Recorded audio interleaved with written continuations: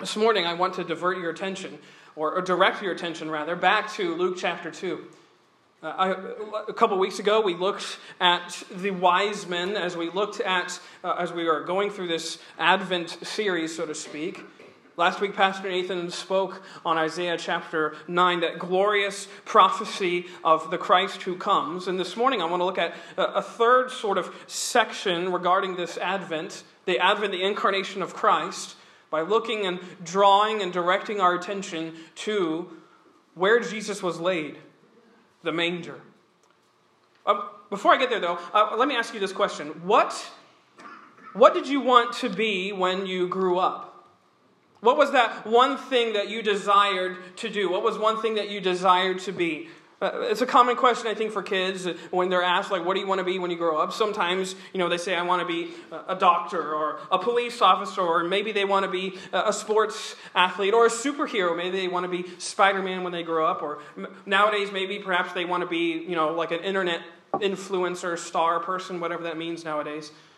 I'll tell you, you may find this hard to believe. When I was growing up, the thing I wanted to be was a cowboy. Yeah, you laugh, because it's a little bit opposite of my character now. But I used to live in cowboy boots, believe it or not. I grew up watching John Wayne films, and I lived in cowboy boots so much that I wore out their soles. And my mom can verify that. That's not just me saying it. I wore them out. I would be out in the front yard pretending I was the quick drawing John Wayne or whatever.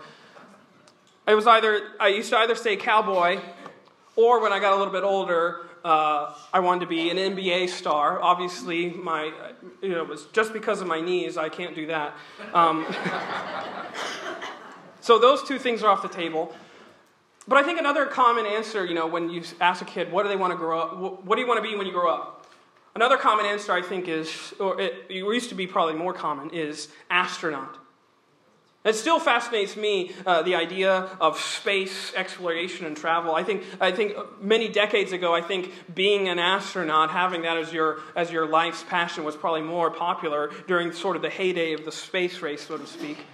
I think it still excites us and intrigues us, this idea of going to uncharted territories, into sort of the unknown frontier of space, so to speak. But I say that because I recently stumbled upon, I think, one of the greatest testimonies for Jesus Christ, and it actually comes, believe it or not, from the mouth of an astronaut. It comes from the testimony of Colonel James Irwin. He was a NASA pilot. He flew Apollo 15. He was part of the fourth moon landing, and he was, in fact, the 8th man to walk on the moon. And believe it or not, he became an outspoken Christian after he retired from NASA. And he wrote this book, a book I'm still trying to track down. It's called More Than Earthlings, An Astronaut's Thoughts for Christ-Centered Living. And essentially is a book of just his reflections on his involvement with the space travel, but also his faith as well. And he makes this incredible statement in this book. One that has never ceased to escape me. One that will always, I think, stick with me. He says this: God walking on the earth is more important than man walking on the moon. This, from a guy who's been there, from a guy who stood on the dust of the moon and seen the speck of the earth in the distance. And he says, it's more of a marvel, it's more incredible, it's more of a feat that God has put and left his footprints here in the dirt of the earth than the fact that man has put his footprints in the dust of the moon. It's more marvelous, it's more incredible from a guy who's been there. I think about that every time we come to this Christmas season. We might even say that that's what Christmas is all about, Charlie Brown. He's in that Charlie Brown Christmas special. He's trying to find out what Christmas is all about. It's about this. The fact that God walked on the earth. The God who spoke and galaxies came into existence. He left his footprints in the dirt of the earth. This is what I think of, because mankind likes to think of himself a lot greater than he actually is. We think we're the conquerors, we're the saviors. We believe that we have accomplished something by planting our flag in the moon, as if we have somehow conquered space. When we have not even a fraction of the knowledge of what lies in the great frontier. But I think that's another reason why we have Christmas in the first place. Christmas reminds us that we are the ones who get saved. We aren't the saviors. We aren't the conquerors. We're not the ones who go out and conquer worlds and redeem ourselves. We are the ones who get saved. We are the ones who are in distress, who need a Savior to come and rescue us. And such is what we learn, such is what we see and hear in this most famous of Christmas accounts, Luke chapter 2. Maybe you think of a Charlie Brown's Christmas, and you think of Linus reading these same verses. And it sounds cute and quaint. But Luke 2 is not a quaint, picturesque scene, the scene that we always imagine. The first Christmas would never be on social media. It would never be something that you would want to write home about. It's too obscure. It's too pedestrian. It's just too ordinary. The things that happen here are just too ordinary, and nothing shows us the transcendence of this scene, but also the ordinariness than what served for Jesus' crib. Again, we'll get here in a moment, but look at verse 7 where it says, "And she brought forth her firstborn son and wrapped him in swaddling clothes and laid him in a manger." I think about when we were expecting Lydia to come into the world, my mom went out of her way to buy a bassinet so that we had a place to lay Lydia at night when she would sleep. And I think about that and juxtapose how we sort of stressed over where we were going to put Lydia and the fact that Jesus was put in a manger. A feeding trough for a crib. That's where your King of glory laid. That's where your Savior was laid in his first night's sleep. I want to speak to you about this manger because I think out of all of the sort of familiar things that we know about this passage, to me, what preaches the loudest, what preaches perhaps the most significant sermon to me, is this manger. This manger preaches, and I think it preaches two very significant things, two significant lessons. First, in these first 7 verses, I'm going to look at a lesson about Jesus' unsightly birth. Let's read verses 1 through 7 again, because look at what happens. "And it came to pass in those days that there went out a decree from Caesar Augustus that all the world should be taxed. And this taxing was first made when Cyrenius was governor of Syria. And all went to be taxed, every one into his own city. And Joseph also went up from Galilee, out of the city of Nazareth, into Judea, unto the city of David, which is called Bethlehem, because he was of the house and lineage of David, to be taxed with Mary, his espoused wife, being great with child." Let me stop there for a minute, because reading these opening verses, what sticks out to me is just how you are bombarded with names and historical references. Just reviewing it, Luke is adamant about properly framing this entire scene in a historical context. He wants you to see that this is true. Luke, of course, the apostle, he's also the companion of Paul. He wrote this gospel and also the book of Acts. He's a prolific New Testament writer, but we also know him as the physician and historian, in that he is a very detailed, articulated man. If you read, this is his entire purpose, is framing this gospel in the truth of history so that his friend Theophilus might know. Remember from the first couple of verses in chapter 1, it says in Luke 1:3, It seemed good to me also, Luke writes, having had perfect understanding of all things from the very first, to write unto thee, in order, most excellent Theophilus, that thou mightest know the certainty of those things wherein thou hast been instructed. He's framing this entire account of this otherworldly miracle of Jesus coming to earth. He's framing it in history. He's giving the political scene, the social scene, the geographical circumstances into which the King Christ comes. Caesar, Augustus, has called for all the world, it says, all the Roman world to be taxed, to be registered and taxed. It's not an accidental event, not just something that he did or decreed on a whim. I think that's what's most fascinating to me. That, Caesar is the one who issued this decree, but it's a decree that's orchestrated by God. He arranged for this to happen in this way, in this time. He arranged for all of these events to happen according as they did. Why? Because he is sovereign over this moment. And I know that because of verse 6.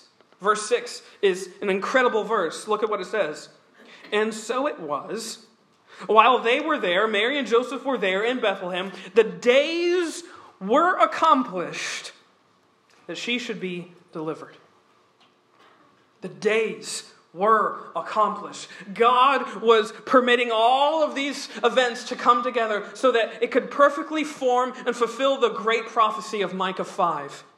Micah 5, where it says that thou, Bethlehem Ephratah, though thou be little among the thousands of Judah, yet out of thee shall he come forth unto me that is to be ruler of Israel. And here, all things happen according to his purposes. Mary and Joseph are in Bethlehem, and it says the days were accomplished. The time had come. God's timing had come. I always think about those two verses 5 and 6, where it's talking about Mary is engaged to Joseph, and it throws in there that she's great with child. Already a scandalous. And then it says that she's here at this place, away from family, and it says the time had come. God's timing was now right. Think about this for Mary. Think about this. This young Jewish girl engaged to be married, and she suddenly finds herself pregnant. Miraculously pregnant. We know because we can read Luke chapter 1 and we can read Matthew chapter 2 or the end of Matthew chapter 1 and read and know why that has happened. But imagine Mary again. Mary explaining her pregnancy to her friends, to society, the rumors and the gossip and the slander that would surround her name. That she had gotten pregnant out of wedlock, that she had blasphemed herself. You're pregnant with who? You're carrying who, and who's the father?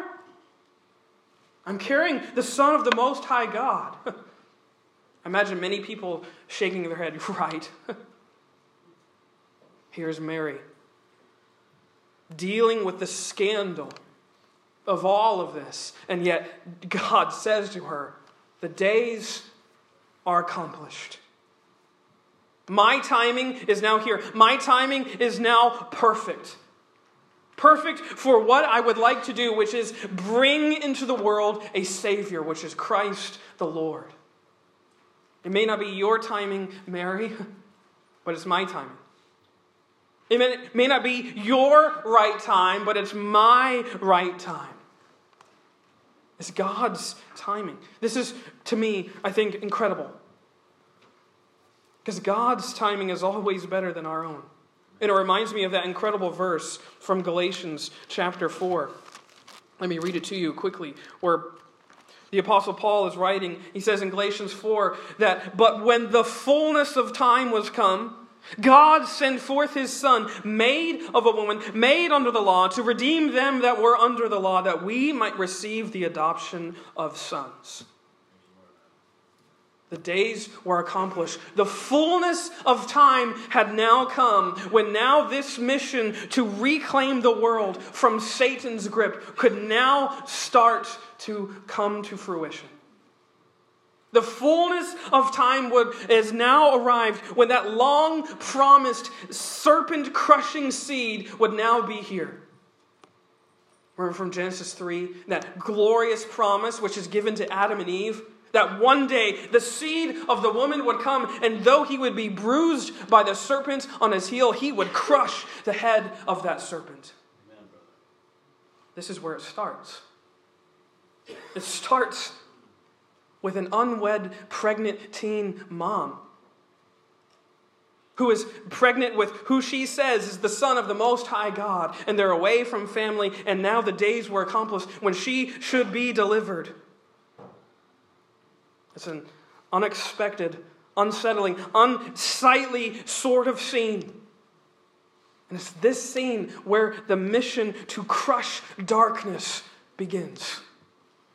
It begins in darkness. It begins in this unexpected scene of the nativity. Again, look at verse 7. And she brought forth her firstborn son and wrapped him in swaddling clothes and laid him in a manger, because there was no room for them in the inn. Israel's king did not arrive in any sort of royal birthing chamber. He wasn't surrounded by midwives. He wasn't surrounded by essential oils to soothe Mary as she delivered. Rather, she's surrounded by the sights and smells of animal life. Surrounded by that spit and smell and stench. And he wasn't just born where beasts dwell. I think that's what's most amazing. This manger preaches to us. He was laid where beasts feed. His crib was a feeding trough, the manger. He didn't have a royal family. His family were like peasants. Everything about this birth, this unsightly birth, speaks to us, shows us just the unexpectedness of Christ coming into the world. All the way down to its very first messengers, which leads me to my second point, which is a lesson in verses 8 down through verse 18, a lesson about Jesus' unsavory broadcasters. Look at it. And there were in the country shepherds abiding in the field, keeping watch over their flock by night. And lo, the angel of the Lord came upon them, and the glory of the Lord shone round about them, and they were sore afraid. And the angel said unto them, Fear not. For behold, I bring you good tidings of great joy, which shall be to all people. For unto you is born this day in the city of David a Savior, which is Christ the Lord. And this shall be a sign unto you. You shall find the babe wrapped in swaddling clothes, lying in a manger. And suddenly there was with the angel a multitude of the heavenly hosts, praising God and saying, Glory to God in the highest, and on earth peace, goodwill toward men. And it came to pass, as the angels were gone away from them into heaven, the shepherds said one to another, Let us now go even unto Bethlehem, and see this thing which is come to pass, which the Lord hath made known unto us. And they came with haste, and found Mary and Joseph and the babe lying in a manger. And when they had seen it, they made known abroad the saying which was told them concerning this child. And all they that heard it wondered at those things which were told them by the shepherds. I love the ending of those verses. These dirty, filthy shepherds become preachers of this very message that the angels give them, this message of the Christ child. It's incredible that it's given to shepherds. Shepherds, you have to know, these men in this day were not people you would want to hang around with. Shepherds were nomads. They were sort of drifters. They were sort of homeless, filthy livestock herders, and they were regarded as lowlifes and thieves. Going back to our initial question, if any child growing up in this day and age were asked, what do you want to be? The last thing they would want to be is probably shepherd. It wasn't something that they were desiring to be when they grew up. It wasn't any kid's dream. They were distrusted. They were regarded as unclean. They were disrespected. They were the last sort of people you would probably tell about your birth, about the birth of any of your kids, let alone a son. You know, on social media, you see all those like viral videos of these very elaborate gender reveal parties. I like the ones that don't end well, where they like do something and it doesn't work how it's supposed to, because it makes me sad, but it also makes me laugh. I saw one, I think, where they were expecting this balloon to pop and it just sailed off and it didn't do anything. It just kept going, which is because they forgot to like tie it down. You know, it's supposed to tie down, and it's just funny. But birth, actually, ironically enough, birth announcements in this day and age were actually probably a little bit more elaborate, especially if you were having a son.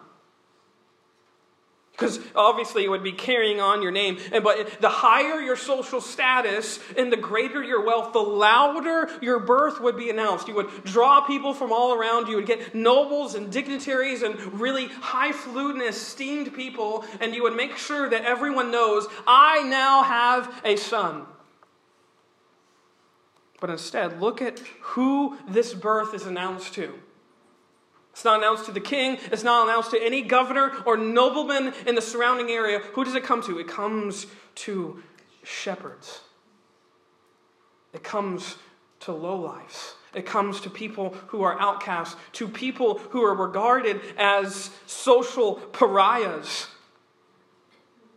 It shows, I think, not only this, it shows the type of clout or lack thereof that Joseph has, but I think it also is the most provocative picture of the type of ministry that Jesus had come to perform. The least likely group gets the first gospel message. They get the first gospel sermon preached to them. And I think it shows Jesus' heart. He's unafraid of our lowliness. In fact, he comes for the lowly. It reminds me of that verse, I think it's Luke 19:10, where it talks about he has come not for those who are well, but for those who are sick. He has not come for those who are high, but for those who are low. And I think this is the significance of the manger.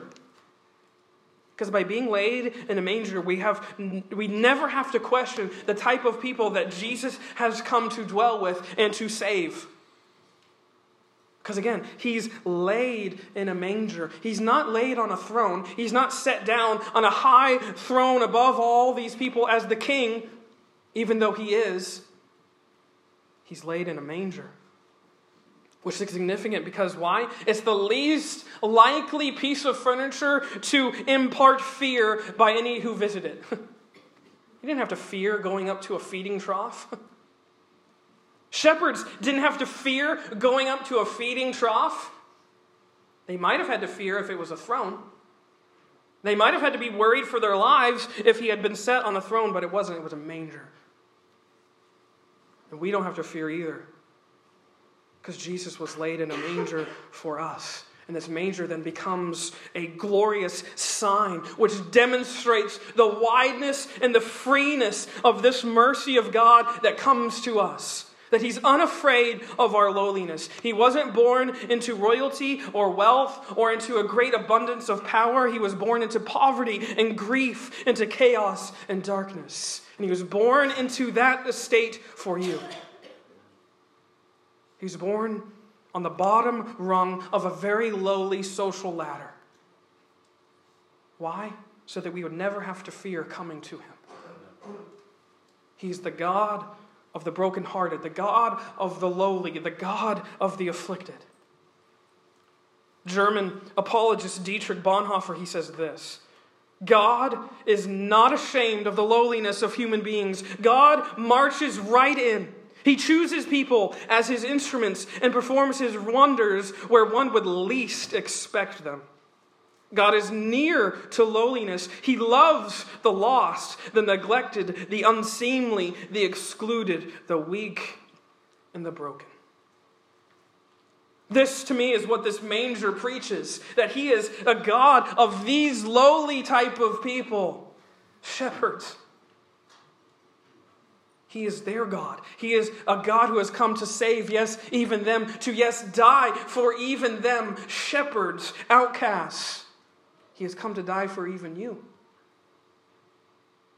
Bonhoeffer's statement reminds me of this from Charles Spurgeon, the great preacher over in London. He says this: the main stress and intent of the incarnation of God in the person of Christ lies with the guilty, the unworthy, and the lost. His errand of mercy has nothing to do with those who are good and righteous in themselves, if such there be, but it has to do with sinners. Real sinners, guilty not of nominal, but of actual sins, and who have gone so far therein as to be lost. This is what this manger preaches. He has come to the lowly. He has come to the lost. He has come for sinners. Because sinners are all that there are. And he comes to save them and die for them. After 400 years of divine silence between your Old and New Testaments, now is the right time. God begins his mission of reclaiming, remaking, and redeeming the world from sin. Get this, not by being a herald prince in a palace, but by being a crying, wailing baby in Bethlehem with a manger for a crib. He comes on a mission of reclaiming, not as a violent warrior bent on revenge, but as a crying infant bent on forgiveness.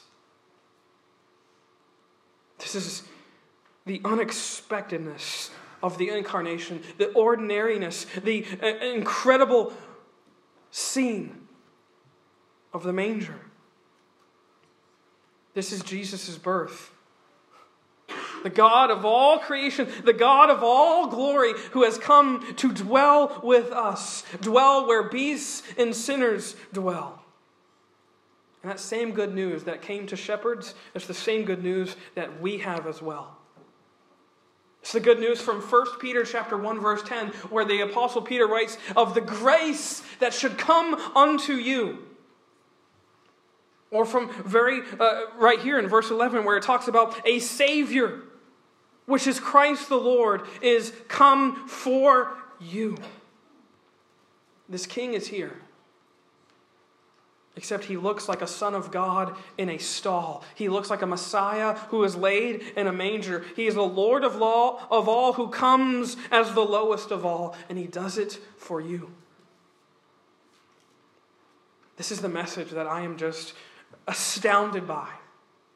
And it comes from this manger. It tells us that this God of Christmas is a God who is not afraid to get his hands dirty in order to make us clean. He's not afraid of our lowliness in order to make us like he is. He comes like we are to make us like he is and to bring us where he is.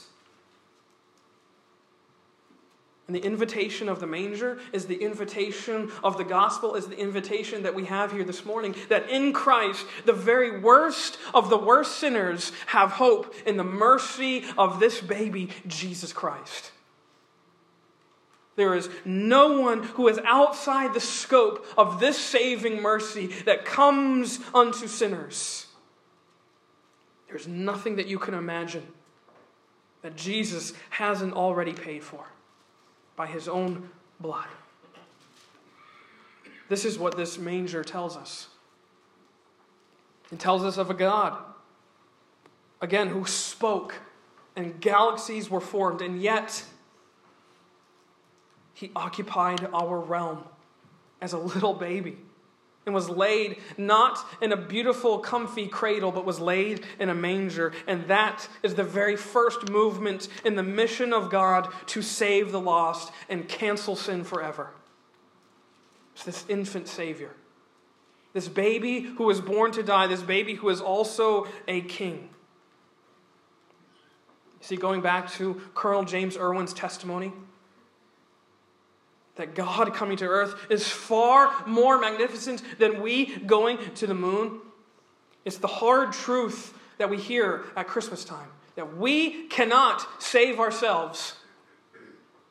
We cannot save ourselves, but the good news is we don't have to. Because a Savior, a true and better Savior, has already come for us. And He brings with Him the unspeakable gift, as Paul writes, of relief and redemption and rescue from all of our sin. The Savior has come for you. He is laid in a manger for you this morning. He was laid in a manger, and He was also nailed to a cross for you. He is unafraid of your lowliness, and He has come because of the fact that you are lowly. We can rejoice in that, our Messiah, who is laid in a manger. Let us pray.